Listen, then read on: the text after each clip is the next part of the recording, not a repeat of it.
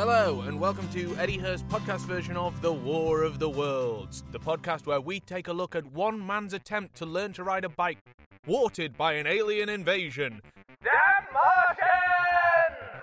So, what we got this week? Well, we've got Chapter 11, At the Window. What? What's that window going to be like? I know it's Victorian literature, so I wouldn't be surprised if an author did commit a whole chapter to writing about the details of the window pane and the wood and the grain and that, but that's not how Wells works, baby. No! And in fact, we get an introduction of one of the most famous characters from the book. It is, of course, the artilleryman. Who better for the role than the fabulous comedian and actor Tony Wright? You'll be hearing from him a little bit later on. We also talk about Diggerland, which is great for me because I love any excuse to talk about Diggerland. You'll find out about that later. We've also got a great song, which is a surf rock dedication to all those soldiers that get wiped out. So we'll get right into it. Please follow me on Twitter, Facebook, Instagram, at EDYHurst.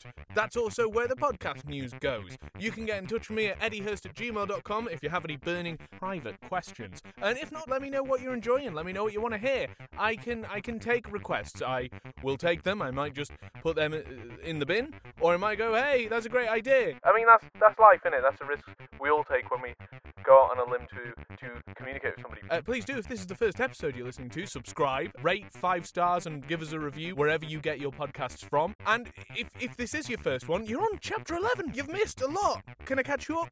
Yes, I will. Okay, so, guys try to learn how to ride a bike. A comet comes from Earth. Ogilvy goes, oh, I think that's a bit funny. They go have a look at it in Horsell Common, and then all of a sudden, there's a big fanfare round there. It turns out that it's a big cylinder. Inside the cylinder, there's a greasy little Martian thing. He gets out, everyone goes, oh my god, this is the creepy Martian. They run away. They talk about getting the army in. The army don't actually turn up at that point. The Martian, it turns out that there's more than one in there. They get out a little mirror that's a heat ray. That burns some people. That's pretty scary. They don't enjoy that. The narrator, he runs away. He tries to get to his wife and tells her, we gotta get out of here. The wife goes, oh, do we have to? They say yes. They go, where to? Leatherhead, a comfortable 2 whole miles away. He borrows a cart from a landlord. They take the cart from the landlord to Leatherhead. He takes the cart back to the landlord. He books the cart beyond recognition, and then it turns out anyway the landlord said so it kind of worked out for him. Then he goes home because he's so stressed rather than going to see his wife. He curls up in a ball at the stairs, and that's where we're up to.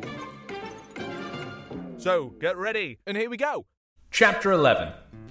At the Window. I have already said that my storms of emotion have a trick of exhausting themselves. Times the narrator so far has had his emotions exhaust themselves. 1. When he fell asleep in that pile of bricks by the factory. 2. When he had to take a bath for 2.5 hours. 3. When he left his wife and got super horny for fighting the Martians.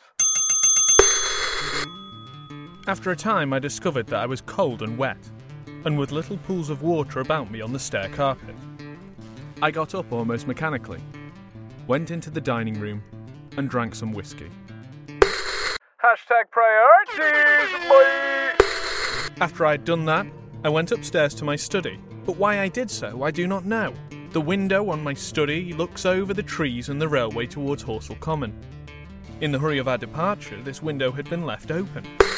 I mean, to be fair, there's bigger fish to fry than leaving the windows open, isn't there? We've got to leave for the Martians, but if you dare leave a window open! The passage was dark, and, by contrast with the picture, the window frame enclosed, the side of the room seemed impenetrably dark.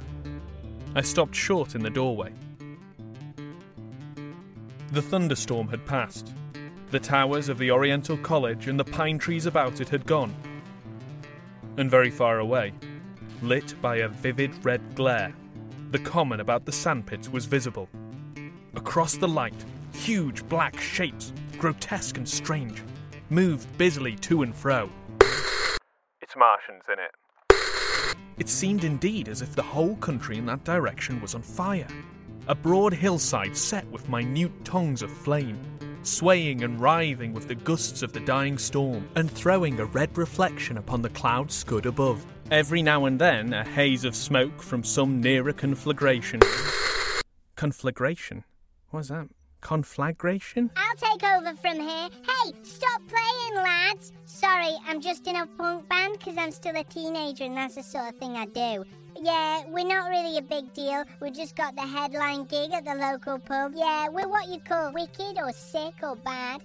Anyway, Conflagration is actually the name of our band. It means like a really destructive big fire that's gonna swallow up this earth. Alright, I gotta get back to practice. Okay, 3, 2, 1, go! Drove across the window and hid the Martian shapes. I could not see what they were doing, nor the clear form of them, nor recognise the black objects they were busied upon. Neither could I see the nearer fire, though the reflections of it danced on the wall and ceiling of the study. A sharp, resinous tang of burning was in the air. And I will never go back today. Oh, sorry. Resinous, that was actually the name of our band before we changed it to Conflagrations. So, Resinous Tang, it's like a tar-like sort of resin, bit grossy sort of in the air. Does that make sense? Like, it's sort of like tar-like, like a resin, like a gross chemical thing. Okay, my solo. I closed the door noiselessly and crept towards the window. As I did so, the view opened out until, on the one hand, it reached to the houses about Woking Station, and on the other to the charred blackened pine woods of Byfleet. There was a light down below the hill, on the railway, near the arch, and several of the houses along the Maybury Road and the streets near the station were glowing ruins. The light upon the railway puzzled me at first. There were a black heap and a vivid glare, and to the right of that a row of yellow oblongs. Then I perceived this was a wrecked train, the foreparts smashed and on fire, the hinder carriages still upon the rails.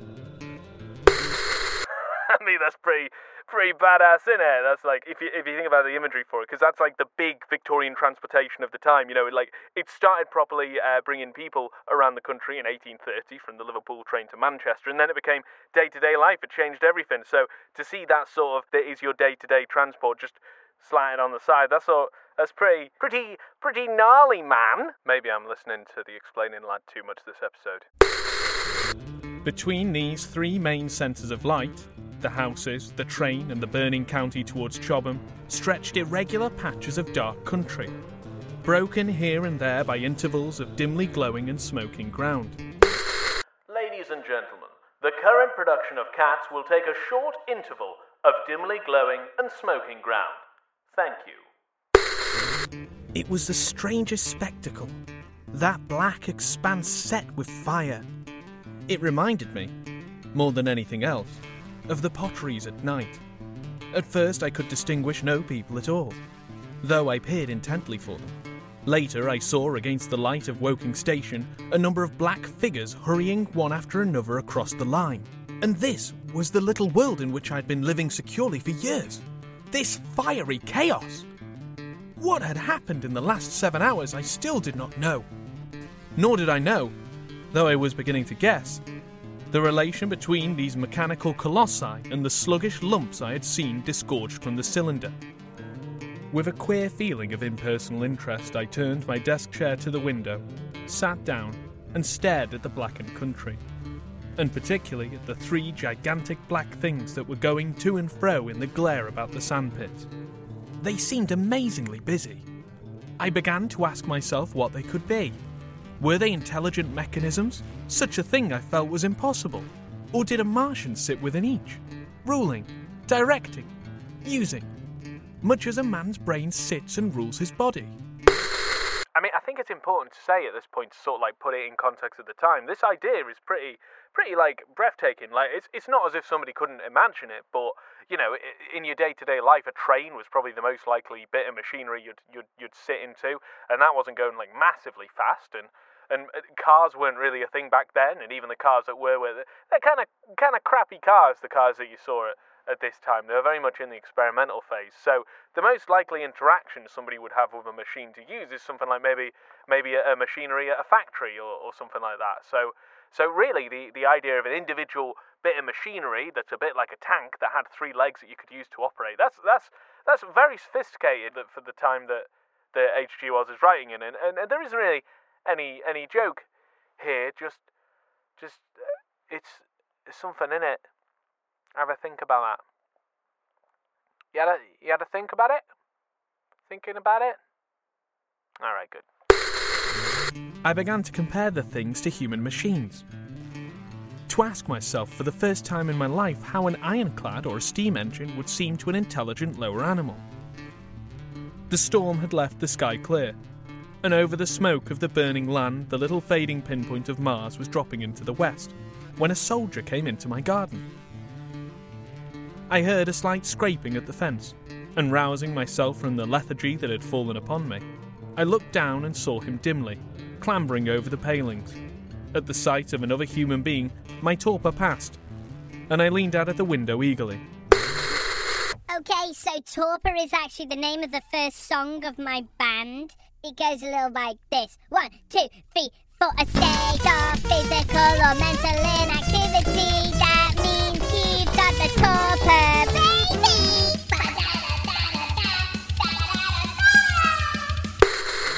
Hist! I said in a whisper. He stopped astride of the fence in doubt. Then he came over and across the lawn to the corner of the house. He bent down and stepped softly. The role of Artilleryman will be played by Tony Wright.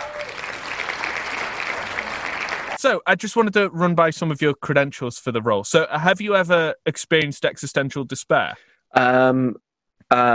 Yes, pretty much twice a week. Oh, perfect. Okay, so that's a big tick there. Has that despair been as a result of a Martian invasion? I can't say yes because I feel like perhaps if it did happen, they might have wiped my memory. Oh, that's good. All right, well, I'll give you half a point then. Yeah. Have you ever operated heavy machinery? I once sat on a forklift for a little bit. I never actually turned it on. Yeah, that counts. Okay. Oh, I went to Diggerland once for my birthday. Hello, I just thought I'd pop in at this point and explain what Diggerland is, especially to any listeners who aren't from the UK. You might not be aware of it, but it is a franchise of theme parks. There's 4 of them across our quite small country, dedicated to the British people's favourite heavy machinery, the JCB Digger.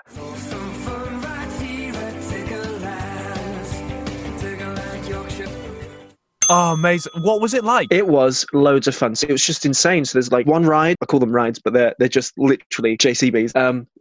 You move dirt from like one pile into another, and you just get to like pull all these levers. It's really good. There was a crane. It just raises you to about 60 feet in the air. Beautiful view. You get to drive a Land Rover. They got like one of those like security on-site vehicles. Even though I was like 13 at the time. They let you drive it. You have an instructor, and they're just sort of like, right, let's go. It's great. Have you ever shot a giant military-grade cannon? No. Okay, I didn't expect that. I've seen cannons in the flesh. Okay. What's your favourite cannon? Ones that they put on castles. No, that's good. That's good. I like yeah, those like a ones. row of them, sort of like 5 or 6. They're the best ones. You get to look out at the city or whatever's nearby and just think, you know what, if I could use this cannon, that'd be gone. That building would be gone in a minute. When I thought of the artilleryman in War of the Worlds, I thought you'd be the perfect guy for it. Because not only have you been known to creep round strangers' gardens. Oh, absolutely. It's my favourite pastime. You're also a fabulous comedian and actor, and also you hold the title for being the guest that is closest to Woking, which is the area where most of this happened. So congratulations for that. Thanks. It's an honour and a privilege. Did you grow up in Kent? Yes, I grew up in sort of in Thanet, which is like a sort of coastal region. Yeah, it's just like little coastal towns. Mainly Margate is where I grew up, and that is kind of it's the southern equivalent of Blackpool. 2p machines ahoy! Ahoy! So many 2p machines. Obviously, you're more than qualified. You know, you're aware of horses. You've seen a cannon. You emotionally you're prepared for the tough going that you'll get. Now, the Artilleryman is there's loads of different versions of War of the Worlds, which is one of the reasons why I have and I'm developing even more of an obsession with just the War of the World itself. And in it, the Artilleryman shows up in some form every time as like an army man or something. And the most famous one is, have you heard of the musical version of the War of the Worlds? Yes. Wasn't it like a West End production or something like that? Okay. Listen, brace yourself for this belter. This is funky. The hammering from the pit and the pounding of guns grew louder. My fear rose at the sound of someone creeping into the house. Then I saw it was a young artilleryman, weary, streaked with blood and dirt. Anyone here? I'm a big fan. Right, to dissect that, the music was incredible. I'm such a big sort of like funk, disco, soul fan. I love just the sound of like a groove on a bass guitar. So that was lovely. But then I love that the description of the artilleryman was like a man walks in with blood and dirt, and he's like, so I'm picturing someone like who's seen a lot of things, right? And he's been through so much, and then he just says, "Anyone here?" He's so casual. And that's a guy called David Essex. Have you ever heard of him? Yes, I want to say that he was he ever part of like a group, like a band, a Bucks Fizz type? He's like that era. He's like a 70s sort of rock-ish pop singer. And I've got one of his biggest hits here to give you a listen to so you can see what he's like. There he is. It's that mullet in it. That's a party mullet. So that's who Jeff Wayne thought, yeah, this is a dishevelled soldier if ever I saw one. Not at all. Not at all. Right, let's get to it. Who's there? He said, also whispering, standing under the window and peering up. Where are you going? I asked. God knows. Are you trying to hide? That's it. Come into the house. I went down, unfastened the door, and let him in. Unlocked the door again. Look, I'm going to let you in, but I will immediately lock the door so that no other humans can possibly seek refuge in my house. I could not see his face. He was hatless, and his coat was unbuttoned. Oh God, no hat, no coat. We're in the presence of a maniac. My God, he said as I drew him in. What has happened? I asked. What hasn't? In the obscurity, I could see he made a gesture of despair. They wiped us out. Simply wiped us out. He repeated again and again. He followed me, almost mechanically, into the dining room. Take some whiskey, I said, pouring out a stiff dose. He drank it, then abruptly he sat down before the table, put his head on his arms and began to sob and weep like a little boy, in a perfect passion of emotion, while I, with a curious forgetfulness of my own recent despair, stood beside him, wondering. So just, how long are you planning on staying here, buddy? Also, could you try and maybe weep on your arms a little bit, on the sleeves of your arms more, because that's mahogany that your tears are staining that. It was a long time before he could steady his nerves to answer my questions, and then he answered perplexingly and brokenly. He was a driver in the artillery, and had only come into action about 7. At that time, firing was going on across the common, and it was said that the first party of Martians were crawling slowly towards their second cylinder under cover of a metal shield. A small shield! I tell ya, they flummoxed the greatest generals of this nation. Who'd have thought they might have had a small bit of metal to gain cover from? Later, this shield staggered up on tripod legs and became the first of the fighting machines I had seen. The gun he drove had been unlimbered near Horsell in order to command the sandpits, and its arrival it was that precipitated the action. As the limber gunners went to the rear, his horse trod in a rabbit hole and came down, throwing him into a depression on the ground. At the same moment, the gun exploded behind him. The ammunition blew up. There was a fire all about him, and he found himself lying in a heap of charred dead men and horses. I mean, I'm going to be honest, that sounds more like it was his fault than anything to do with the Martians. I lay still, he said, scared out of my wits with the 4/4 of a horse atop of me. We'd been wiped out. Again, we'd been absolutely wiped out. Smelt awful. It smelled like a Wetherspoon's mixed grill. I don't know if we had one of those in those days. There was gammon, there was sausage, there was everything. Stumble, bang, swish, wiped out.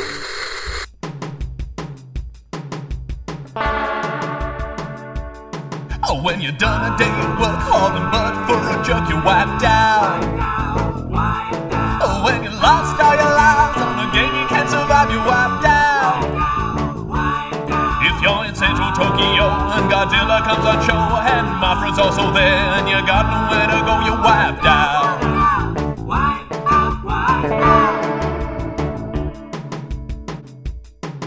Wiped out, wiped out, wiped out. Sometimes you just get wiped out. When you're polishing some bread, shining up that statue's ass, it's wiped out. When you use your final devil on the handle of a kettle, you're wiped out. There's a mess on the carpet, giving up, trying to blot it, you're wiped out. Wiped out, wiped out. That's what this song's about. All the different ways to shout about being wiped out. Surf's up.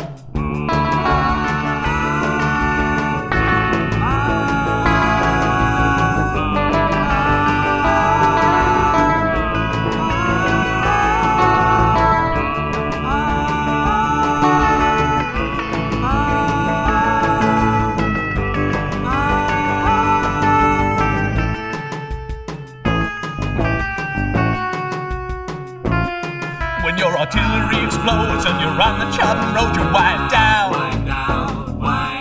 Stuck in rubble there for days from a Martian heat ray, you're wiped out. Oh, you can't find your infantry, there's no sight of cavalry. Jump in a garden for safety, hide under a safe tree. Gotta hope they can't find me, and I shout, I'm wiped out. Wiped out. He had hid under the dead horse for a long time, peeping out furtively across the common.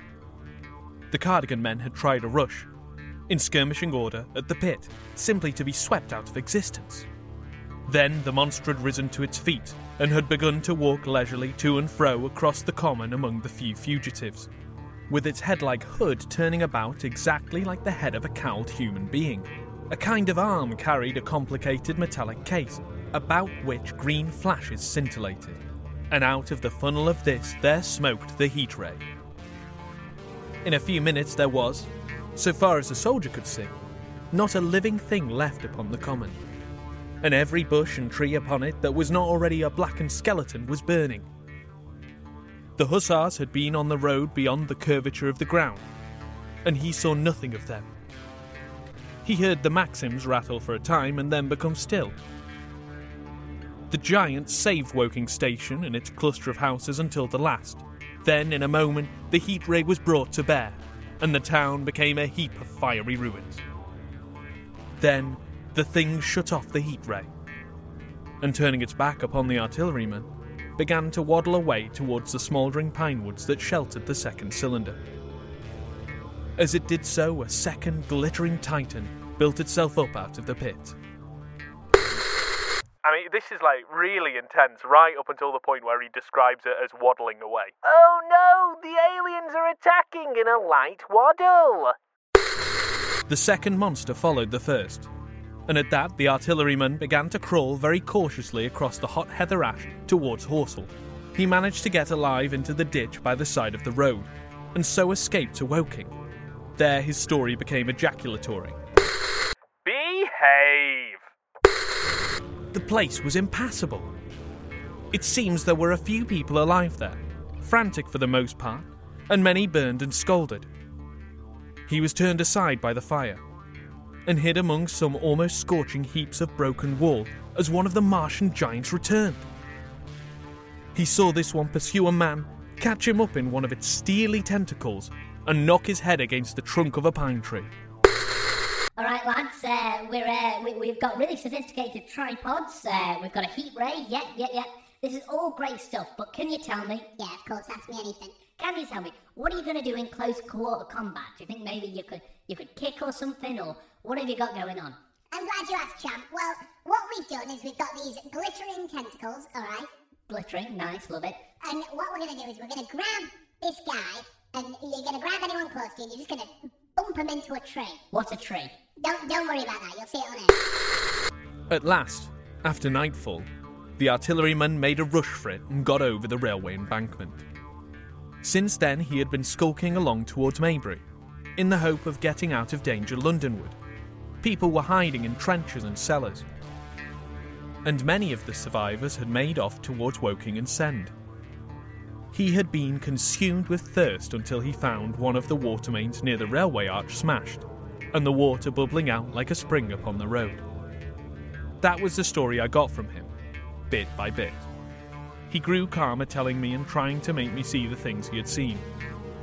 He had eaten no food since midday, he told me early in his narrative, and I found mutton and bread in the pantry and brought it into the room. We lit no lamp for fear of attracting the Martians, and ever and again our hands would touch upon bread or meat. Oh, bit romantic. Little candlelit dinner, hands touching each other. As he talked, things about us came darkly out of the darkness, and the trampled bushes and broken rose trees outside the window grew distinct. It would seem that a number of men or animals had rushed across the lawn. I began to see his face, blackened and haggard. No doubt as mine was also. I mean, this is the most romantic connection. This is the most romantic human connection the narrator has had so far in the book. So far, he is absolutely crushing this date. When we had finished eating, we went softly upstairs to my study, and I looked again out of the open window. In one night, the valley had become a valley of ashes. The fires had dwindled now. Where flames had been, there were now streamers of smoke. But the countless ruins of shattered and gutted houses and blasted and blackened trees that the night had hidden stood out now gaunt and terrible in the pitiless light of dawn. Yet here and there, some objects had had luck to escape. A white railway signal here, the end of a greenhouse there, white and fresh amid the wreckage. Never before in the history of warfare had destruction been so indiscriminate and so universal. And shining with the growing light of the east, 3 of the metallic giants stood about the pit, their cowls rotating as though they were surveying the desolation they had made. It seemed to me that the pit had been enlarged, and ever and again puffs of vivid green vapour streamed up and out of it towards the brightening dawn, steamed up, whirled, broke and vanished. I'm sure that's not remotely important to the story at all. Beyond were pillars of fire about Chobham. They became pillars of bloodshot smoke at the first touch of day.